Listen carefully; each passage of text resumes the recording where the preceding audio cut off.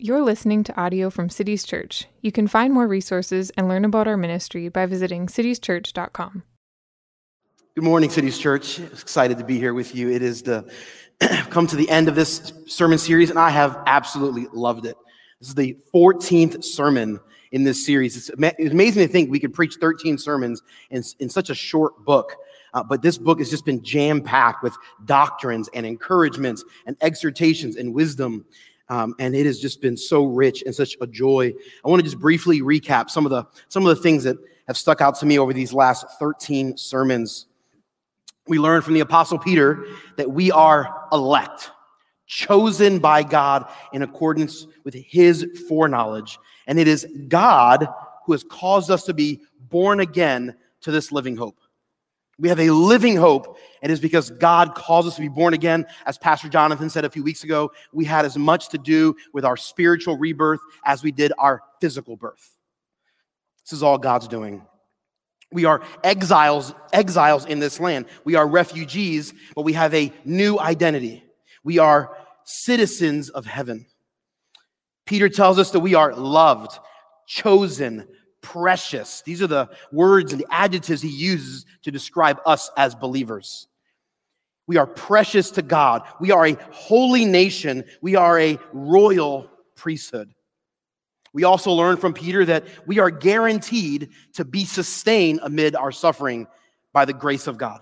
God will give us his grace, and we will be able to be sustained in our sufferings. And we are guaranteed to have our suffering be a refinement for us. Our suffering never goes to waste. God uses it to refine us. And as Pastor Ryan said a few weeks ago, in the midst of our suffering, we get to be the people that mediate God's blessings to the world. We have the privilege of being the instruments that God uses to proclaim his excellencies to the world. What an incredible privilege that is. Peter calls us living stones of this new spiritual house that God is building. God is building a new temple, not with physical rock and stone, but with living stones. You and I, we are the living stones of this temple. And we know that there is a future grace that is to be revealed, and we are exhorted to look forward to it. We know there is a grace that will be revealed in the future when Christ returns. These are just a few of the lessons we learn from the first few chapters of this letter. And then last week, Pastor Joe examined the first few verses of chapter 5. And this is where Peter gives an exhortation to the elders. He says, shepherd the flock among you. Shepherd the flock of God. He's exhorting the elders to do this. And I'm going to unpack that a little bit more this morning. We'll come back to that. And now we've come to the last few verses of 1 Peter. We are actually not going to cover the absolute last few verses after verse 12, not because they're not important. They are very important. We just didn't have enough time to cover all of those. And so I'd encourage you to go back at some point in your own personal devotion time and examine those. But this morning we'll start in verse 6. 1 Peter chapter 5, verse 6 and 7. If you have your Bibles, you can read with me. Follow along with me. He says, humble yourselves, therefore, under the mighty hand of God, so that at the proper time he may exalt you, casting all your anxieties on him because he cares for you. When we face anxieties in this life, when we face troubles, sufferings, difficulties, we run to God and we cast them upon him. And then Peter tells us why. Because he cares for us. This is a remarkable thought to me, just every time I consider this. The God of the universe, the creator of everything, cares about you. He cares about me. There's billions of people on the planet, and there's so many things to worry about. Surely I'm not that important. Surely Cities Church, we can't be that high on his to-do list, right? Wrong. He cares for you, Cities Church. There's a couple of verses. Psalm 55 says, cast your burden on the Lord, he will sustain you. Psalm 56 says, when I am afraid, I put my trust in you. In God, whose word I praise. In God I trust. Psalm 56 tells us that. Psalm 34 says, the eyes of the Lord are toward the righteous, his ears toward their cry. The eyes of the Lord are toward the righteous. His ear is inclined to you. He is ready to listen to you because he cares for you. Some of these verses mean something new to me, or I feel like I'm understanding them better over the last few weeks. This is the first time I'm preaching here on Sunday morning post the birth of my daughter, Letty Grace. And people say this all the time, and it feels trite sometimes. Oh, when you hold that child, you're going to understand. It's going to be totally different. Your world's going to change. You're going to understand the love of God more. People say these things. You're like, okay, oh, whatever. Okay, I get it. Like, all right, you got 9 kids. I got it. Okay, whatever. Like it's so easy for that to be trite. It's 100% accurate, though. And the first time I held this child, my whole world changed. I can't even articulate it. And I read this verse, and I feel this way. Man, I'm in the other room, and I hear just a slight cry. I'm like, what's going on? In the middle of the night, I wake up. The first night we brought her home, I woke up at least 3 times to make sure she was still breathing. And I'm sure that I'm not the only one, right? I'm inclined to, what does she need? What's going on? What's happening? My eyes are on her. My ear is inclined to her. I've just been sensing the Holy Spirit tell me, this is God, your Father in heaven. His eyes are on you. His ear is inclined to you. He is listening to you because he cares for you. The Apostle Paul says this in Philippians 4. Do not be anxious about anything, but in everything, by prayer and supplication with thanksgiving, let your requests be made known to God. Jesus says this in Matthew chapter 6. Pastor Jonathan preached about this during our Rooted series several months ago. Jesus says in Matthew 6, I tell you, do not be anxious about your life, what you will eat or what you will drink, nor about your body or what you will put on. Is not life more than food, the body more than clothing? Look at the birds of the air. They neither sow nor reap nor gather into barns, and yet your heavenly Father feeds them. Are you not of more value than they? The birds of the air, God makes sure that they are fed. He takes care of them. You're way more valuable than a bird. Why would we think that he is concerned to ensure that the birds are fed, but that his children that he loves, that he died for, are not fed and taken care of? In fact, Pastor Jonathan exhorted us that every time we hear birds chirping, that should remind us that God cares for us. Cities Church, I want to say this morning to you, God cares for you. He cares. Look at verse 8 with me. In response to knowing that God cares, Peter says, be sober-minded, be watchful. This is not the first time that Peter uses this language. We've seen this language before. In 1 Peter chapter 1, verse 13, Peter says, preparing your minds for action and being sober-minded. Similar language here. And Pastor Joe told us a few weeks ago that this phrase literally means to gird up the loins of your mind. Be prepared for action. We see this language again in chapter 4, verse 7. It says this, the end of all things is at hand, therefore be self-controlled and sober-minded for the sake of your prayers. The idea of being sober-minded is obviously very important to the Apostle Peter. This term literally alludes to drunkenness. It's being sober is the opposite of being drunk. Being sober, you could say, is the anti-drunkenness. Peter is saying, listen, your mind must never be drunk. Now, he's not only alluding to alcohol.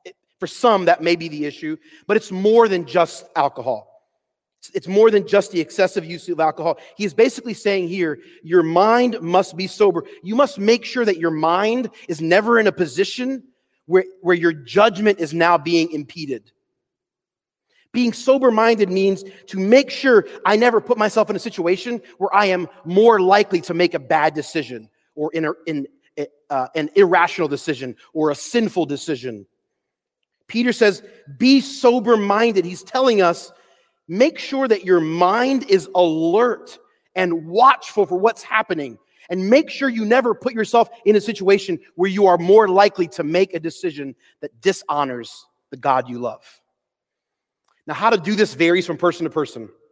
As I said, for some, it is alcohol. For some people, consuming alcohol is a very bad idea, and you should abstain altogether. For some others, that's not the case. For some others, consuming alcohol would not be the issue that causes you to potentially make bad decisions. And so for you, it might be something different. For others, it may be money. Some people are drunk on the love of money and the desire to acquire wealth. For others, it's comfort eating and food. For others, it's sex, relationships, dating habits. Right? For others, it's the drive for likes and clicks and retweets, the drive to be famous. If I'm honest, this is the one that causes me to lack sober-mindedness if I'm not careful. I so desperately desire that blue check mark on Twitter. It's like one of my greatest life's goals is to have a blue check mark. And it could cause me to make bad decisions on social media or how I'm interacting because I want to make myself look better to Twitter to get the blue check mark. My desire for that affirmation may cause my mind to now have bad judgment. My drunkardness and desire for affirmation from Twitter, how stupid that is, right? My desire for affirmation from Twitter may cause me to lack an alertness in how I interact with people. That's mine. That may not be you. For most of you, you're like, I don't struggle with that. That's praise the Lord for that. For all of us, it's going to be something we all are going to wrestle with different things. Sober-mindedness means something, but it could vary from person to person and what context you find yourself in. What Peter is telling us is this: whatever causes you to make bad decisions, whatever causes you to be irrational, whatever causes you to not think clearly, get rid of it. That's what Peter is saying.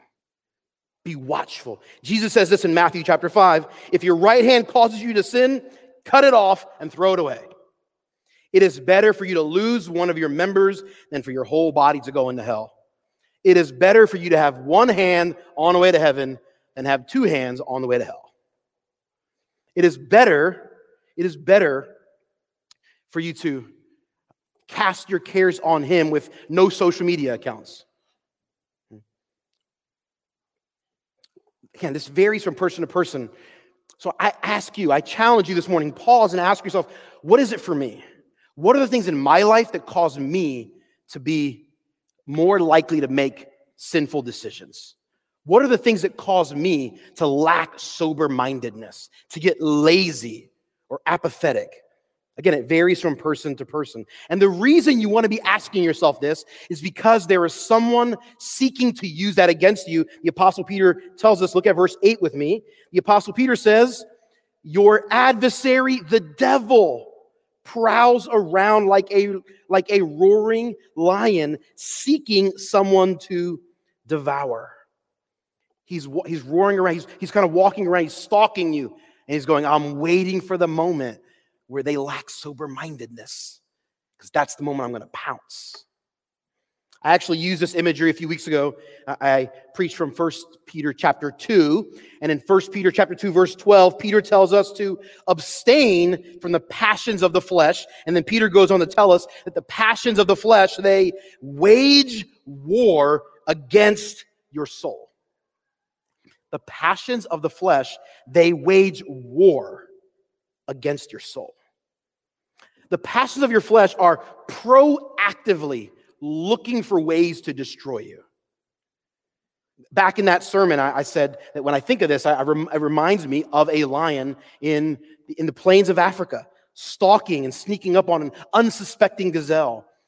And you see these videos and pictures from National Geographic where you see a gazelle or some other animal at the watering hole, just relaxing, peaceful.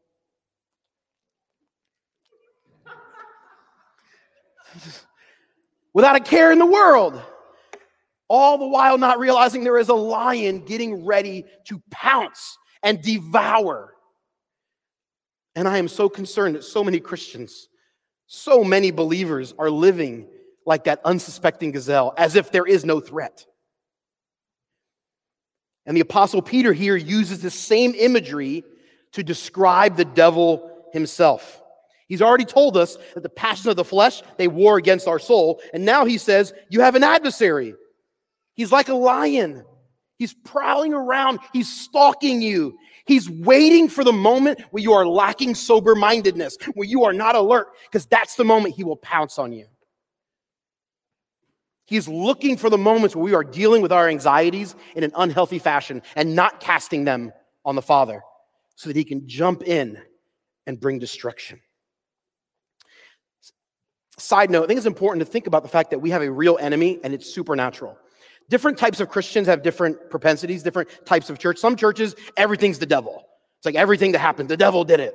I'm like, oh, I've got a stomach ache. It's the devil. I'm like, well, maybe it was because I ate 10 Snickers bars. I don't know. Like maybe it wasn't the devil. Like there are some churches that are like, everything's the devil. It's the devil, the devil, the devil. And I think that's really unhealthy in a lot of ways. But then there are other churches where it's like the devil never is even mentioned. It's as if he doesn't exist. And if we're not careful, Cities Church, I think we probably could fall into that camp. That would be our propensity as a church. And that would be my propensity as where I'm at, kind of my theology and flavor of Christianity, so to speak. We could potentially find ourselves in a situation where we're not thinking about the fact that there is a real supernatural adversary looking to devour. We must be extremely careful. And it's important to remember that the enemy is supernatural. So this is what Paul says in Ephesians 6. We do not wrestle against flesh and blood, but against the rulers, against the authorities, against the cosmic powers over this present darkness, against the spiritual forces of evil in heavenly places.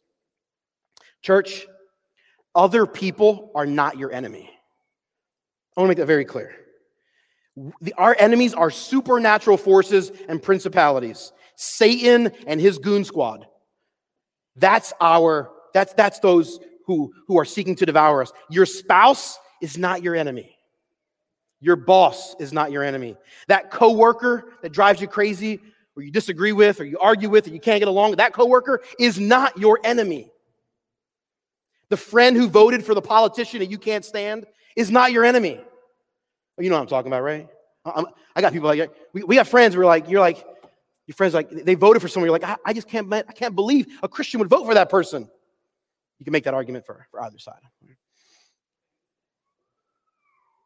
Listen, the politician you can't stand is not your enemy. And your friend that voted for that politician is not your enemy. So oftentimes we put our eyes on a person or a group of persons. No. There's a different enemy. The devil is your adversary. And he would love for you to get your eyes on other persons as if they are your enemy. But they are not. Church, we must take this exhortation from the Apostle Peter very seriously. Peter is using this language, but I don't think he made this up on his own. I think he is getting this from Jesus himself. When we look at Luke chapter 21, Jesus is speaking to the apostles and Peter, and Jesus says to them, be on your guard so that your minds are not dulled. You never want your mind to go dull. So Jesus says, and then later in that same chapter, in verse 36, Luke 21, verse 36, Jesus says this to Peter and the apostles. He says, be alert at all times, praying that you may have the strength to escape all these things that are going to take place. Jesus is giving this to Peter, and Peter is now passing this along to us. Jesus said, hey, Peter, be alert, be praying. And Peter says the same to us. Church, be alert, be praying. This is the attitude we must have. I'll give you a silly example. I often walk our dog around our neighborhood. So walk around. Well, sometimes it feels like he's walking me, but that's a different illustration for a different sermon, different day. So sometimes I'm walking around with my crazy high energy boxer, and we walk in our neighborhood, and sometimes we hear noises in the neighborhood, right? When you're walking, you hear cars driving, you hear birds chirping, you hear squirrels doing squirrely stuff, whatever squirrels do. You're walking by someone's house, you hear the AC unit kick on, right? You hear someone dragging their trash cans across their driveway, whatever. You hear noises, but they're no big deal. You expect those noises, so you kind of just go on. I know I do. I just walk in my dog, and I don't really pay attention to those noises. But a few days ago, we got an email from our HOA, the Homeowners Association, saying that there had been several coyotes spotted in our neighborhood.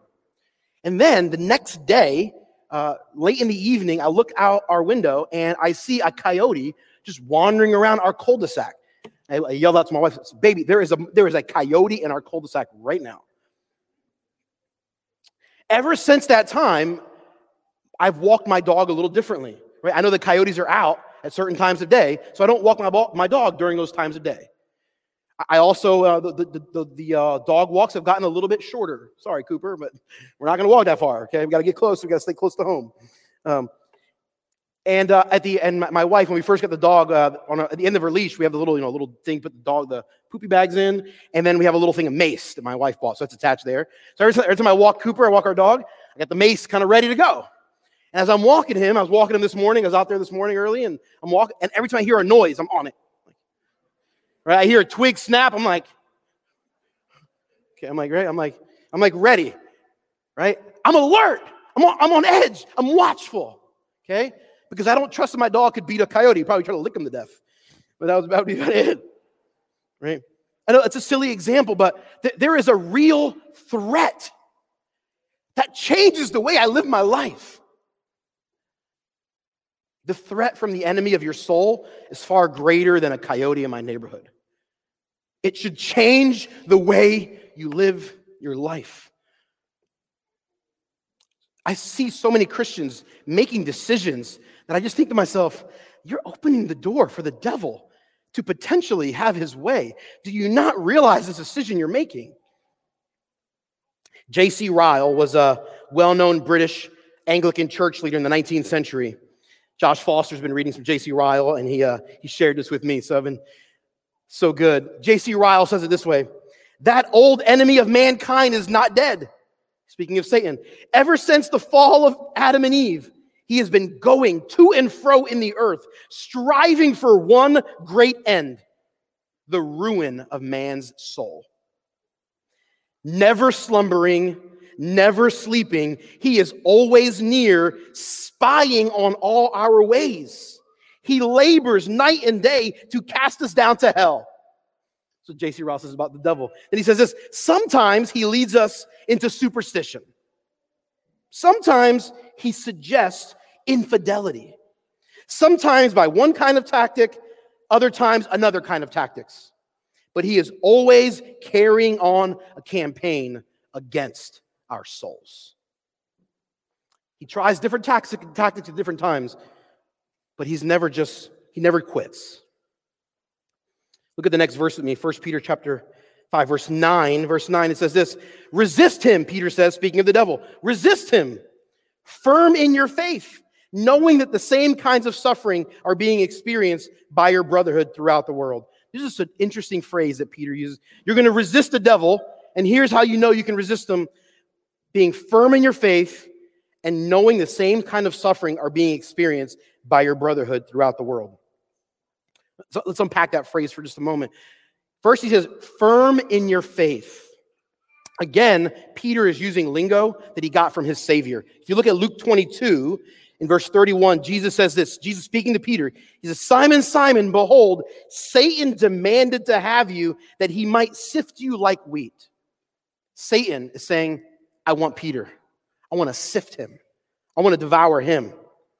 Jesus says this, but I prayed for you that your faith may not fail. And when you have turned again, strengthen your brothers. Not long after this moment is when Peter denies Jesus 3 times. Peter failed big time. But Peter didn't completely relinquish his faith in Jesus. He didn't completely stop loving Jesus.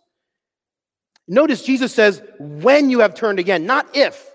When you have turned again, Peter, you're going to fail. But when you turn again back, in that moment, I want you to strengthen your brothers. Jesus knew he would fail, but he knew he would come back. And how does Jesus know that? He says in verse 32, Jesus said to Peter, I have prayed for you that your faith may not fail. Peter's faith remained, and he was able to return because Jesus prayed for him. And the same is true for us. In John 17, Jesus had just prayed for the apostles, and then Jesus says this, my prayer is not for them alone. I'm not just praying for the apostles, for these men that I'm going to send across the world, but I pray also for those who will believe in me through their message. Jesus says, I'm praying for these guys right here, but I'm also praying for all the future Christians that will believe in the message that these guys preach. That's us. Jesus prayed for you. We resist the devil through firm faith, and our faith remains firm because Jesus prayed for our faith to remain firm. Jesus prays for us. So another observation from this text I think is interesting. It's not clear in the English, but you don't have to be a Greek expert to figure this out. But if you do a little study, you see that all of the second person commands are all in the plural. None of them in the singular. So you read, it says, humble yourselves, plural. Then it says, so that he may exalt you, plural.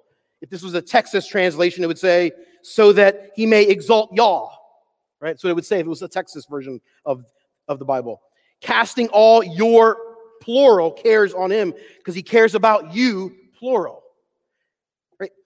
Peter's saying, church, God cares for you, plural. It seems to me that the expectation here from Peter is that when we are being watchful and alert for the devil, we're not doing it by ourselves.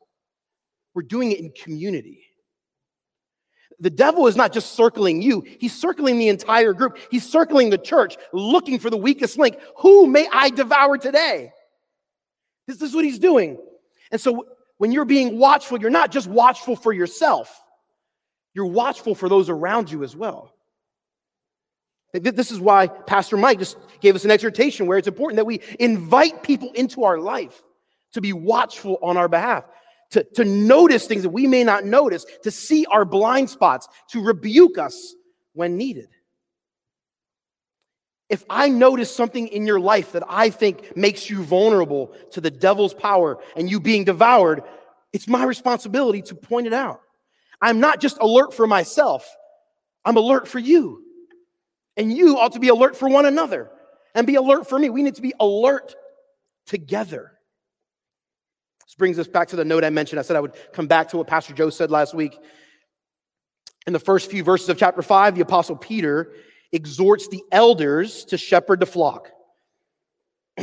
We, as your elders, as your pastors, we recognize there's an adversary. He's checking out our church. And it's our job as elders, to see where are the areas that the devil's going to target.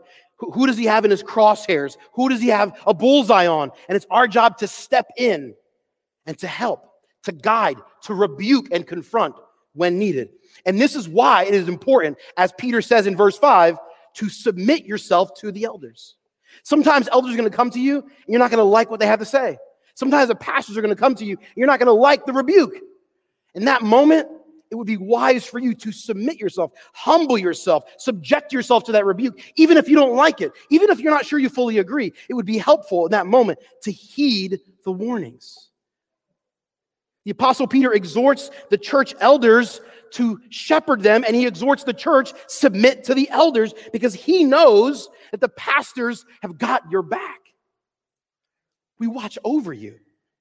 The writer of Hebrews says this in chapter 13. He says, obey your leaders and submit to them, for they keep watch of your souls. Cities Church, I promise you, your elders, with God's help, we are looking out for you. I promise you. It is not legalistic or domineering or inappropriate for us to point out the vulnerabilities in your life.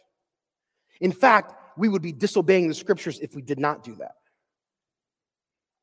And of course, we're not the only ones that do that, right? Your community group leaders or our deacons maybe, or your life group, right? There are other people in your life that are responsible to potentially help you see your own lack of sober-mindedness in moments. These are the mechanisms we have put here in place at Cities Church to help you so that you will remain firm in the faith, so that you will resist the devil. This is why we do church membership. Side note. I've had people ask me, why should I become a member? I've had some people here this morning have asked, why should I even become a member? And to be honest, there are some flaws with that question, but I usually just ignore that and let that slide, and I just answer the question. When people say to me, what do I get when I become a member? Here's how I typically respond. I typically say something like, you get the opportunity to submit to this church. And this church will help you against the schemes of the enemy. You get the opportunity to submit to these elders and your community group and your life group. And that will be the mechanism, the instrument God uses to keep you strong so that you will not be devoured by the enemy. That's what you get when you become a member of Cities Church. This community will safeguard you. Look again at verse 9 with me. Peter says this, knowing that the same kinds of suffering are being experienced by your brotherhood throughout the world. One of the ways that we resist the devil is that we know that there are sufferings that other believers are suffering through, and we see the grace of God at work in their life. Let me give you an example. I got permission to share this from Pastor Josh and Erica. I've had the privilege of being in a life group with Pastor Josh Foster for the last few years. And brother, it is such a joy to be in a life group with you, to be friends with you, to pastor with you, brother. It's such a joy, man. And they have 4 kids and a 5th on the way. That's public knowledge. I'm pretty sure already, right? I've heard you talk. Okay, thank you. I didn't check that one. I'm pretty sure I already knew. Okay. They have a 5th on the way. Here's what you may not know. There's an in-between child number 4, child number 3, and child number 4. They had 3 miscarriages. 3 miscarriages over a 15-month period. I was so heartbroken to watch them go through this. Our community group, we were heartbroken for the Fosters. And there are moments, God, why would you ordain for this to happen? Why? You know what I saw in them? I saw the grace of God at work. I saw them love each other and love their kids and love their community group and love their friends. I watched Josh love people in our church as a pastor and love our community group. I watched the grace of God at work in their life. Fast forward a few years. Melena and I, my wife, she got pregnant sometime last September. And in October one morning, about 4 a.m., she woke me up and she had some excessive bleeding. And in this moment, I was instantly convinced. I was 100% sure in my mind that she had a miscarriage. And I was so sad. I don't know that there's been a moment in my life I've ever been more sad than that moment right there. And so we let's go to the emergency room. We packed up some stuff and went to the emergency room. And as we're driving to the emergency room, I had this sentiment rise up and just bitterness toward God. God, why? No. I start getting angry. See, I've got an anxiety and I'm not dealing with it well. And this is the moment that the devil's looking for, going, I'm going to get him. I'm going to devour Kenny right here. Here's my moment. I'm lacking sober-mindedness in this moment. I'm lacking being watchful. And I'm allowing anger and bitterness toward God to well up in my heart as I drive to the emergency room. I'm getting angry. And the Holy Spirit prompted a memory of a conversation I had with Josh after they had their 3rd miscarriage. And then I start remembering how the grace of God had been at work in their life. And I thought to myself, the grace of God worked in their life. The grace of God will work in our life too. Praise be to God. And instantly, all that bitterness and anger that started to well up instantly fled. And I was sad. I was brokenhearted because I'm driving in the emergency room and I'm expecting him to tell us that, yeah, your wife has had a miscarriage. And I'm sad. But all I can think about is the grace of God that was at work in the Foster family, knowing that same grace would be at work in our family. That's why we live in community. Great news is we got to the hospital and said, we actually don't know why there was excessive bleeding. There's actually nothing wrong. Your baby is perfectly fine. She's here today. Can't help but wonder if God ordained that and orchestrated that just for my own sanctification in some way or another. But this is why we live in community. This is why when people are like, nah, I don't want to be in a community group, or I don't want to be in a life group. Whenever someone says, nah, I don't need that, I think to myself, yeah, you do. You're opening the door to potential devouring. One of the ways you resist the devil is knowing about the suffering of your brotherhood, of their brothers and sisters in the faith, and watching the grace of God at work in their life, up close and personal. That's how you resist the devil. When you become a member of Cities Church or any gospel preaching church, you get the opportunity to submit to that church, and that will guard you against the schemes of the enemy. Last thought for this morning, verse 10. Look there with me. Verse 10, Peter says this, "And after you have suffered a little while, the God of all grace," I love that descriptor of God, the God of all grace. I love that. "The God of all grace, who has called you to his eternal glory in Christ, will himself restore, confirm, strengthen, and establish you." You're going to suffer for a little while, but then the God of all grace, he will intervene to restore, confirm, strengthen, and establish you. Peter uses this term little while. He also used this term in the first Peter chapter 1, and he actually uses it synonymously to be the time between now and the time Jesus comes back. In chapter 1, he says, until the revelation of Jesus Christ. So when he says you're going to suffer for a little while, what he means is you're going to suffer between now and the time Jesus comes back, or you die. That's it. That's little while is what Peter says there. That's an interesting phrase, because I got to be honest, if you live 70 or 80 years in this life, that doesn't feel like a little while. It doesn't feel like a little while to me. But I think Peter would respond by saying, in compared to the glory that is to come, oh, it is a little while. In fact, the Apostle Paul says this in Romans 8:18. He says, "I consider that the suffering of this present time are not worth comparing with the glory that is to be revealed to us." That's not to say that we don't face real pain. We do. We face real pain and real suffering and real difficulties in this life. But when we compare them to the glory that is to come, there's no comparison. Suffer now. It's just a little while, Peter says. But after that little while, then he will come. He's going to come back. And that's when we will see his people restored and established. Paul says this in 1 Corinthians chapter 2. "No eye has seen, no ear has heard, and no heart of man has imagined what God has prepared for those who love him." There is no human eyeball or human ear has ever heard. There's no mind that can conceive of how glorious and good it will be when he comes back, when that future grace is revealed. So here's our exhortation this morning from the Apostle Peter. Be alert. Be sober-minded. Cast your anxieties on him. He cares for you. And do not allow your management and navigating of the anxieties of this world to open you up to potentially be in the crosshairs of the enemy. Humbly submit yourselves to one another and remember Jesus prayed for you. And in all of those things, we will resist the devil. Church, we will win our war against the devil and sin. Not because we muster up enough willpower on our own. No. We will win this war against sin and the devil because of Jesus. Because what he accomplished on our behalf. Because he prayed for us. Because he died for us. And he rose from the dead. We will win. And we will see a future grace. And it's all because of Jesus. And that's why we come to this table every single week. We come to this table every week to remember Jesus, who he is and what he did for us. We partake in this meal to remember him, the Son of God, who prayed for me, who loved me, who died for me, who made it possible for us to be born again unto a living hope.